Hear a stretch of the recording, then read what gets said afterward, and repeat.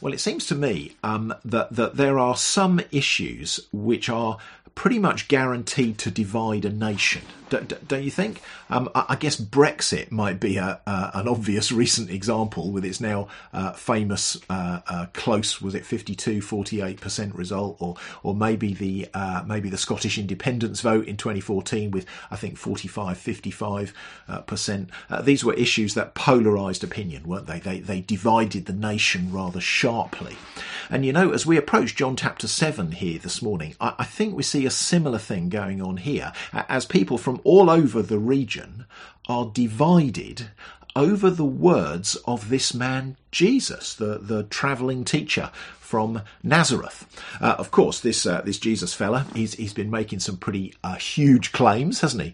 Back in chapter 6, he claimed to be God's promised rescuer.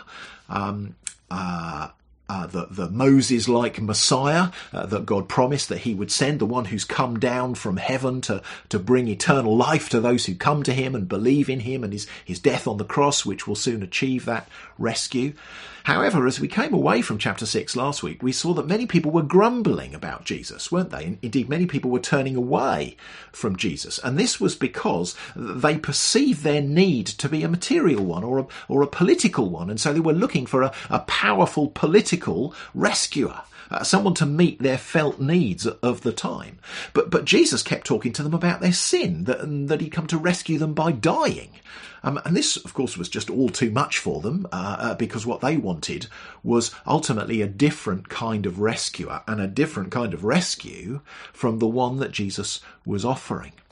And so as chapter 7 begins now, the atmosphere here, I think, is one of confusion and division and hostility towards Jesus as people wrestle with what to make of him. Is he really God's rescuer? And is this really the kind of rescue that we need? And what I want us to notice is how Jesus exposes the hearts and the motives of those who are rejecting him, whilst at the same time continuing to hold out his offer of life to them. It's very striking.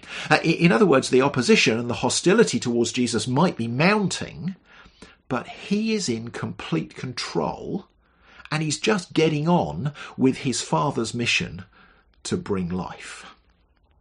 So we're going to be darting around a bit in chapter 7 this morning, but as we do that, I'd love us to see 4 things that I think are going on here, which is that confusion reigns, that tables are turned, that life is offered, and that people are divided.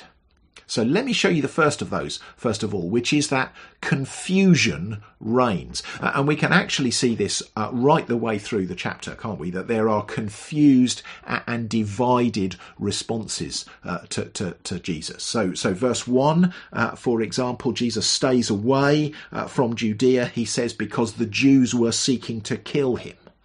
But then look at verse 12, where people are muttering about him, some saying he's a good man, while others are saying, no, he's leading people astray. In verse 20, he's accused of being demon-possessed. And yet in verse 26, people are asking, can it be that the authorities really know that this is the Christ? In verse 31, we read that many of the people believed in him because of the signs that he did, and yet the chief priests and the Pharisees send officers to arrest him.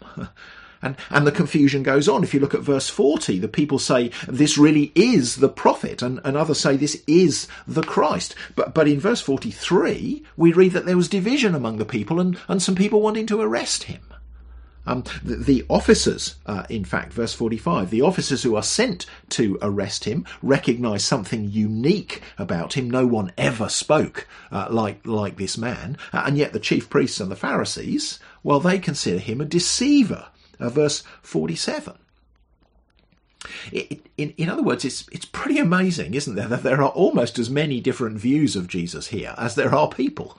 And you would have thought by now, after all the evidence they've seen that John's documented for us in this letter, that everyone will be in agreement over who Jesus is. He's claimed to be God in the flesh, come as the rescuer that God promised. And then he's given evidence after evidence of his claims through his signs, and as he's done what only God can do. And you know the old saying, don't you? If it walks like a duck, and it swims like a duck, and it quacks like a duck, well, the chances are it is a duck. But that's not what they've done with Jesus, is it?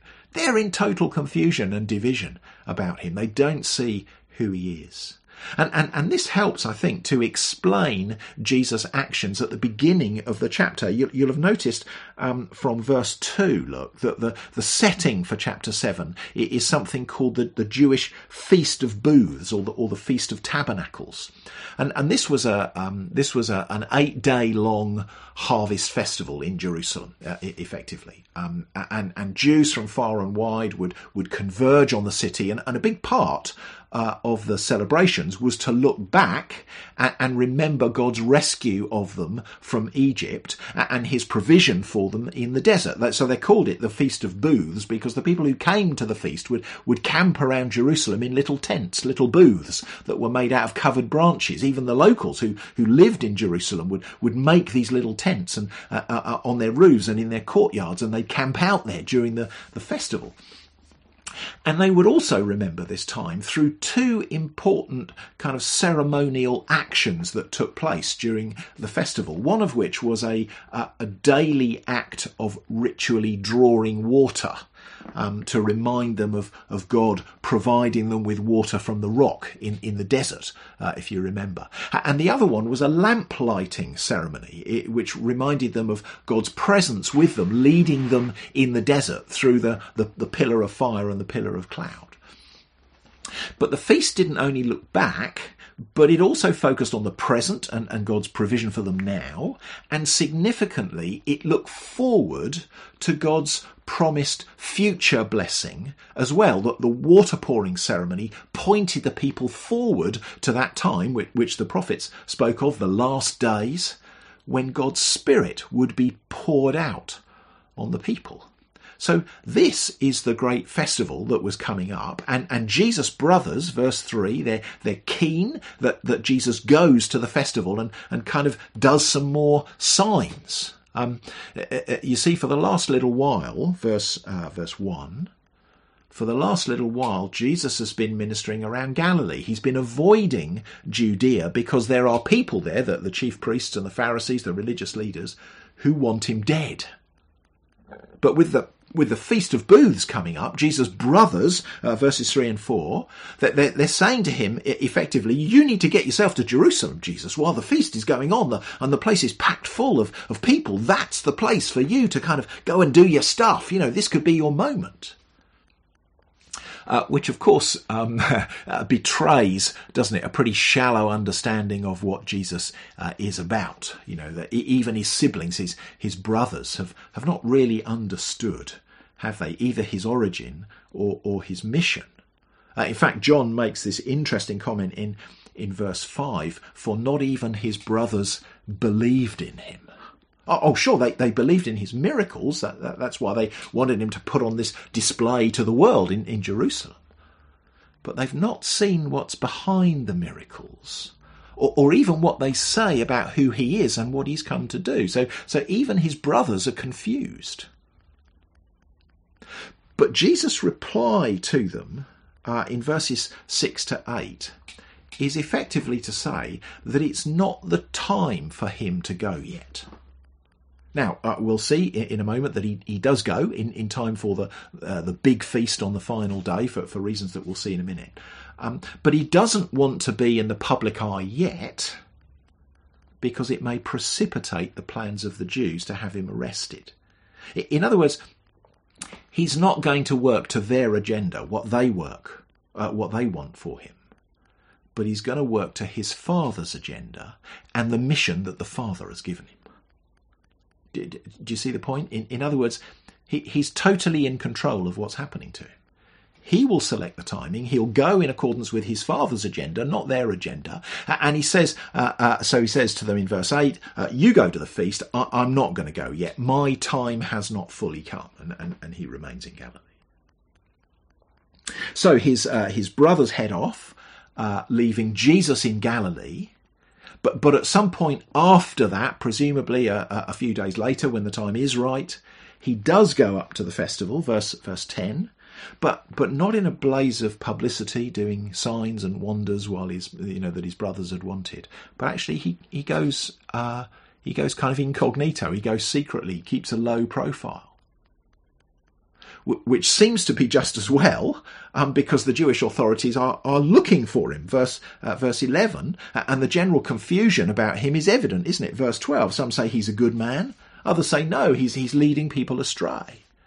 So confusion about Jesus reigns. People are perplexed. They're divided over him.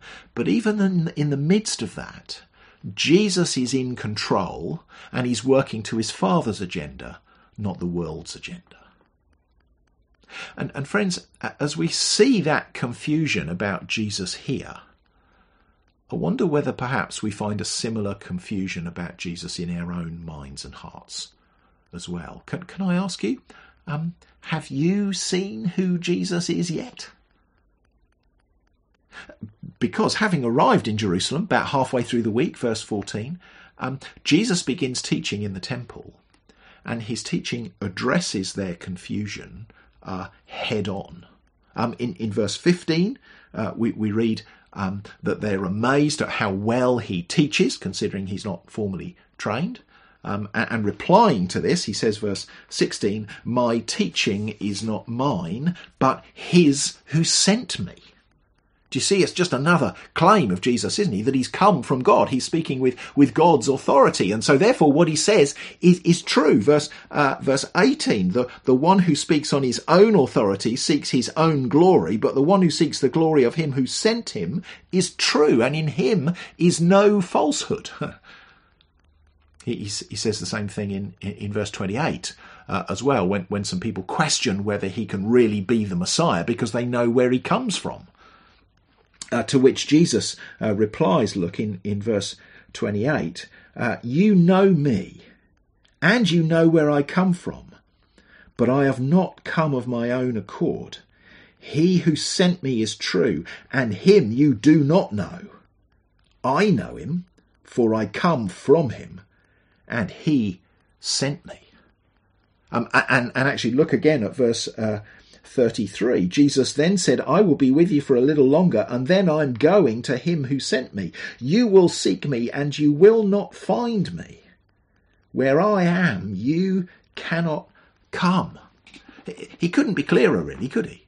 And did you notice that the subtle reference to God's name in verse 34 there? I am. And if you know your Old Testament, you'll know that I am was the special name for himself that God revealed to Moses. Do you remember when God revealed himself to Moses at the burning bush and said to Moses, when they ask you who sent you, say to them, I am has sent me. And actually all the way through John's Gospel, we find Jesus applying that name to himself. And he does it here as well. It's just another subtle reference to who he is, isn't it? That he's God in the flesh. He's God himself come to visit his people. So although confusion reigns in Jerusalem about who Jesus is, well, Jesus is very clear in his claims, isn't he? He's claiming to come from God. He's claiming that what he speaks is from God. And of course, right through the gospel, he's been backing that up by doing these signs that only God can do.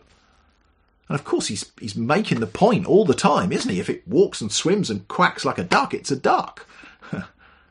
Into their confusion and division, he's telling them again who he is.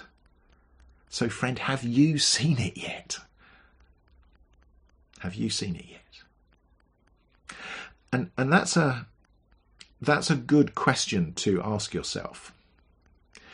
Because what we should also notice in this passage, it is not only that confusion reigns, but that tables are turned. And just look how he does it in verse 16. So Jesus answered them, my teaching is not mine, but his who sent me. If anyone's will is to do God's will, he will know whether the teaching is from God or whether I am speaking on my own authority. Do you see what he's saying? He's saying that if they were really seeking to do the Father's will, that they would recognise that what Jesus was teaching was from God, that he wasn't speaking on his own authority. In other words, the reason why they don't see Jesus for who he is not because of the evidence, which is just staring them in the face. It's because they don't really want to do God's will. They want to do their own will and go their own way. Hence, they want to kill Jesus and get him out of the way. Verse 19. Do you see what's going on here? Jesus is exposing them. He's turning the tables. He does it some more. Look in verse 21 and kind of exposes their hypocrisy. Jesus answered them, I did one work and you all marvel at it. And I think that's a reference to the healing of the paralysed man on the Sabbath at the beginning of chapter 5. Do you remember? They were persecuting Jesus because he healed on the Sabbath. But Jesus says, verse 22, well, you're happy to circumcise someone on the Sabbath if needs be. Even though it's supposed to be a day of rest, you make an exception if someone needs to be circumcised on that day. You recognise that the law demands that someone is circumcised on the 8th day, so that if that falls on a Sabbath, you go ahead and do it anyway in obedience to the law. So how then can you get angry with me for healing someone completely on the Sabbath? Do you see? He doesn't only expose the hypocrisy of their religion, but he exposes their flawed understanding of God and his will. You know, if they truly loved God and his law, they would have been delighted to see a man healed on the Sabbath. But instead, they were plotting to kill the one who'd done it. And of course, friends, their actions just prove what Jesus has said about them, don't they? That they claim to be God's people, and yet they want Jesus out of their lives and they'll kill him to do it. You can see Jesus turning the tables in the next section as well. As we saw just now, some people question whether he could really be the Christ or not, verse 26. And Jesus tells them again that he's come from the Father, verses 28 and 29. And also that he's going back there. Verse 33, I will be with you a little while longer, and then I'm going to him who sent me. But do you notice what he says to them at the end of verse 28? He who sent me is true, and him you do not know. In other words, to these religious leaders, he says, you don't know God. But that's not all. The fact that they're rejecting him means not only that they don't know God, but that they can't reach God. Have a look at verse 34. You will seek me and you will not find me. Where I am, you cannot come. So friends, can you see how right through these verses Jesus exposes what lies behind the people's rejection of him? To reject Jesus as they're doing is to show up the fact that we don't want God's will, but our will, verse 17. That we have a flawed understanding of God and his will, verse 24. That we don't know God, verse 28. And that we can't reach God, verse 34. Jesus is ruthless here, isn't he? His assessment of them is ruthless. He exposes their sinful motives and the state of their hearts towards God. And they don't like it at all. They try to seize him, verse 30. They send guards to arrest him, verse 32. But notice again that in the midst of all the hostility towards him, Jesus is in total control. They tried to arrest him, verse 30, but no one laid a hand on him because his time had not yet come. So friends, just now I asked us to consider whether we have seen who Jesus is yet. But there's another question we need to ask ourselves here, isn't there? In the light of what Jesus has said here about those who reject him, we need to also ask ourselves the question, what are we going to do about Jesus? Are we going to reject him like the Jewish leaders here? Are we going to reject his claims about who he is and where he's come from? Are we going to reject his teaching about his mission to bring rescue to us from the consequences of our sin through his death on the cross? In other words, are we going to turn him down? And if we are, then on what basis are we going to do so? Given what Jesus has said here about those who reject him, on what grounds are you prepared to reject him? On the basis of what you've seen in this letter, if he is not who he claims to be, then who is he? If his teaching is not from God, well, where is it from? Jesus has been very plain speaking about those who push him away. That's why he's generated so much hostility here. So, friend, what will you do? And on what basis will you do it? And as we think about that question, I think we should also notice here that Jesus' response to those who reject him is not only to expose their sinful motives, their sinful hearts, but it's to keep offering them life. That's incredible, isn't it? But that's what he does here. So we've seen that confusion reigns, we've seen that tables are turned, but let's now see that life is offered. And if you look at verse 37 there, you'll see that we're taken now to the final day of the festival, which was a special Sabbath day, a rest day, on which was the closing assembly of the festival. And just like on the other days, the water drawing ritual would take place, so the high priest would appear in the temple courts, announced with blasts from the trumpet, and he will be carrying a golden flagon of water drawn from the pool of Siloam. And as the thousands of pilgrims praised God by singing Psalm 118 together, the high priest would enter the temple and pour out the water before the Lord at the altar. And as we mentioned at the beginning, this water pouring ceremony both looked back to God's provision of water in the desert after the exodus from Egypt, but it also pointed forward to the messianic age to come, the last days when God would pour out his Spirit. And in many places in the Old Testament, that messianic age to come and the pouring out of God's Spirit is pictured in the Old Testament as being like a river of water that flows out and brings blessing to others. So passages like Isaiah 58 verse 11, you shall be like a watered garden, like a spring of water whose waters do not fail. Or Zechariah 14 verse 8, on that day living waters shall flow out from Jerusalem. Or Isaiah 12 verse 3, with joy you will draw water from the wells of salvation. Or Isaiah 44 verse 3, for I will pour water on the thirsty land and streams upon the dry ground. I will pour my Spirit on your offspring and my blessing on your descendants. Do you get the picture? This Feast of Tabernacles and the water drawing ceremony that went with it didn't just look back to God's rescue in the past, but it was loaded with allusions to God's coming rescue as well, to the messianic age to come and to the Messiah who would herald it all in.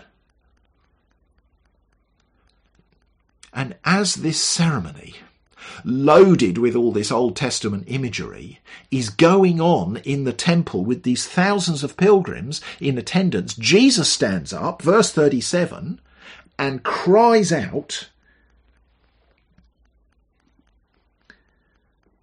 if anyone thirsts, let him come to me and drink. Whoever believes in me, as the scripture has said, out of his heart will flow rivers of living water. And friends, he's not selling bottled water here, is he? This is a loaded phrase from Jesus. He stood up in the temple as the water ceremony is going on, and with authority he's saying effectively, I'm the one this festival is all about.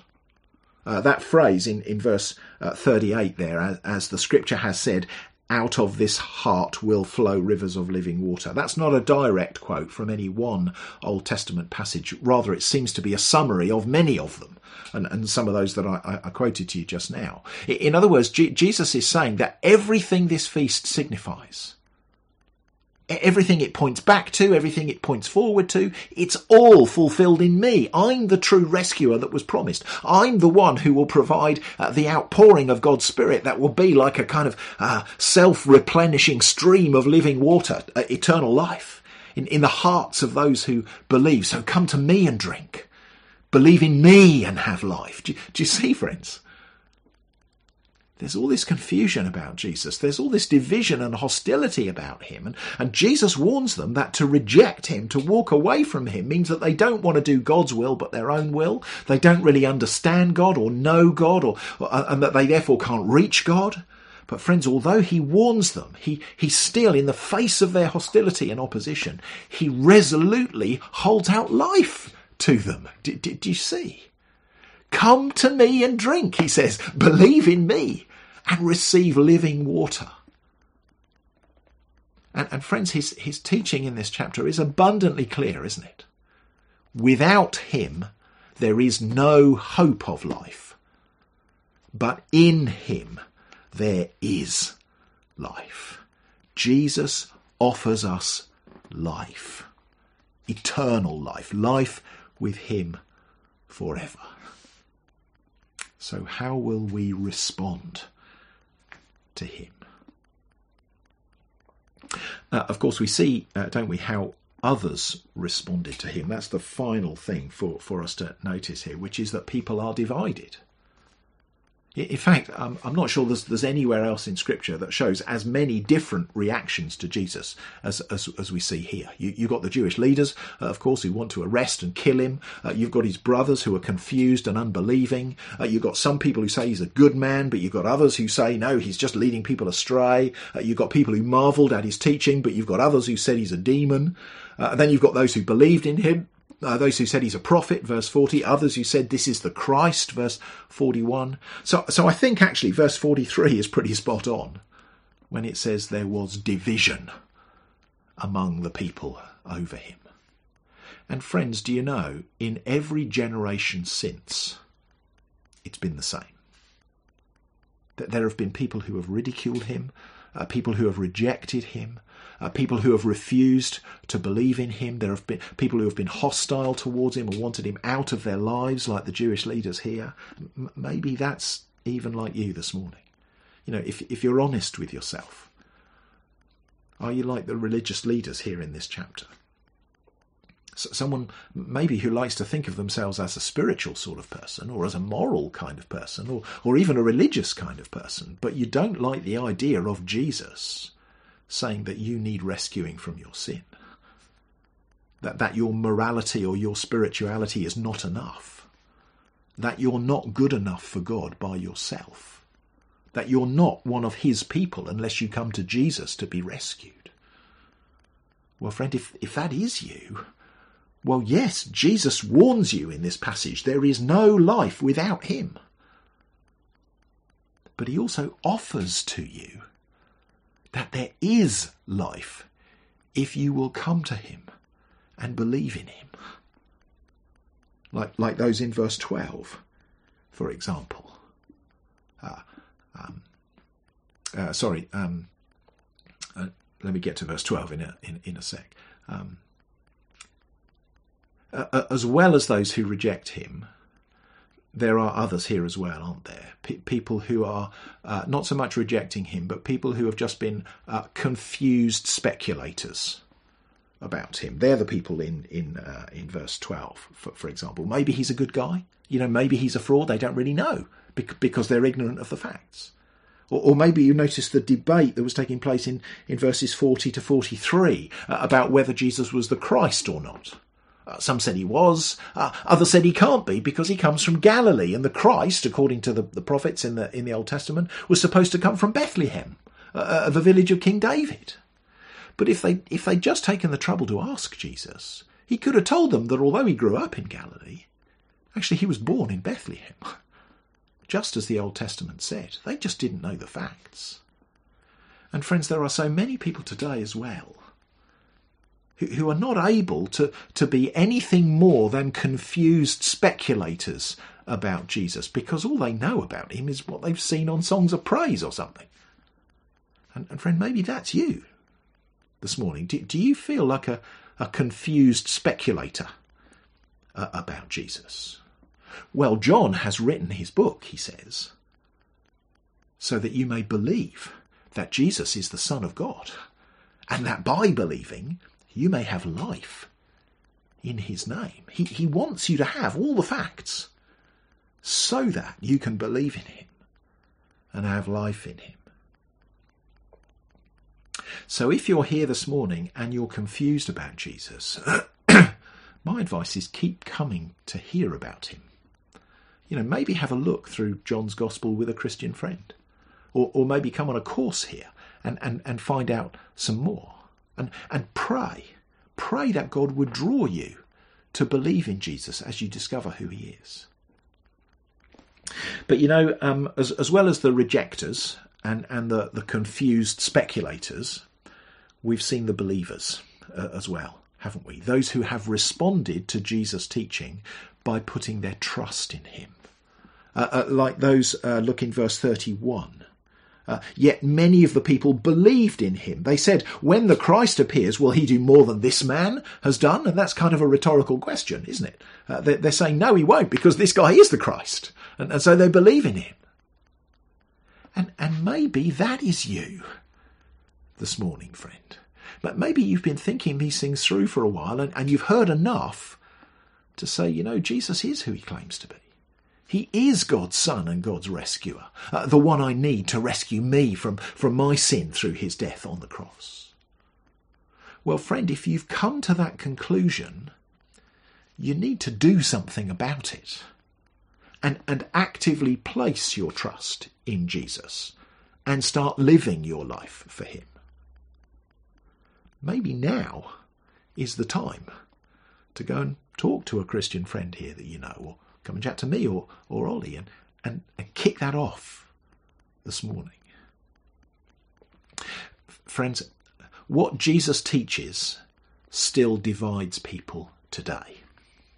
Some choose to reject him outright. Some choose to remain ignorant about him, which of course also amounts to rejecting him. And some people act on the evidence and place their trust in him. Of course, to do so is to stand out from the crowd. We can see that from the example of Nicodemus, can't we, in verse 51, who defends Jesus. Does our law judge a man, he says, without giving him first a hearing and learning what he does? And his peers, they mock him, don't they? Verse 52, oh, are you from Galilee as well? Don't you know no prophet comes from Galilee? Well, friends, if you're a Christian this morning, you'll know that being mocked for following Jesus is pretty common. It goes with the territory. And that's because, as we've seen here, the Jesus that we follow is an uncomfortable Messiah who exposes our sin and says that even the most religious and moral people like these Jews are still in need of his rescue. And so just as Jesus experienced hostility and rejection, so we are likely to face it too. And yet, as for Jesus, so for us too. We respond to that rejection, friends, by quietly, patiently, faithfully holding out to people his offer of life in him. That offer where Jesus says, if anyone thirsts, let him come to me and drink. Whoever believes in me, out of his heart will flow rivers of living water. Let's pray together, shall we? Father, we do thank you for showing us that even if we are the most religious, most spiritual, most moral people, that we need to come to Jesus and believe in him if we are to have life. And if we've not yet done that, would you please lead us to that this morning? And if we have done that already, then would you please help us, even in the face of hostility and opposition, to keep offering to those you bring us into contact with the message of life in the Lord Jesus. And these things we pray in Jesus' name. Amen.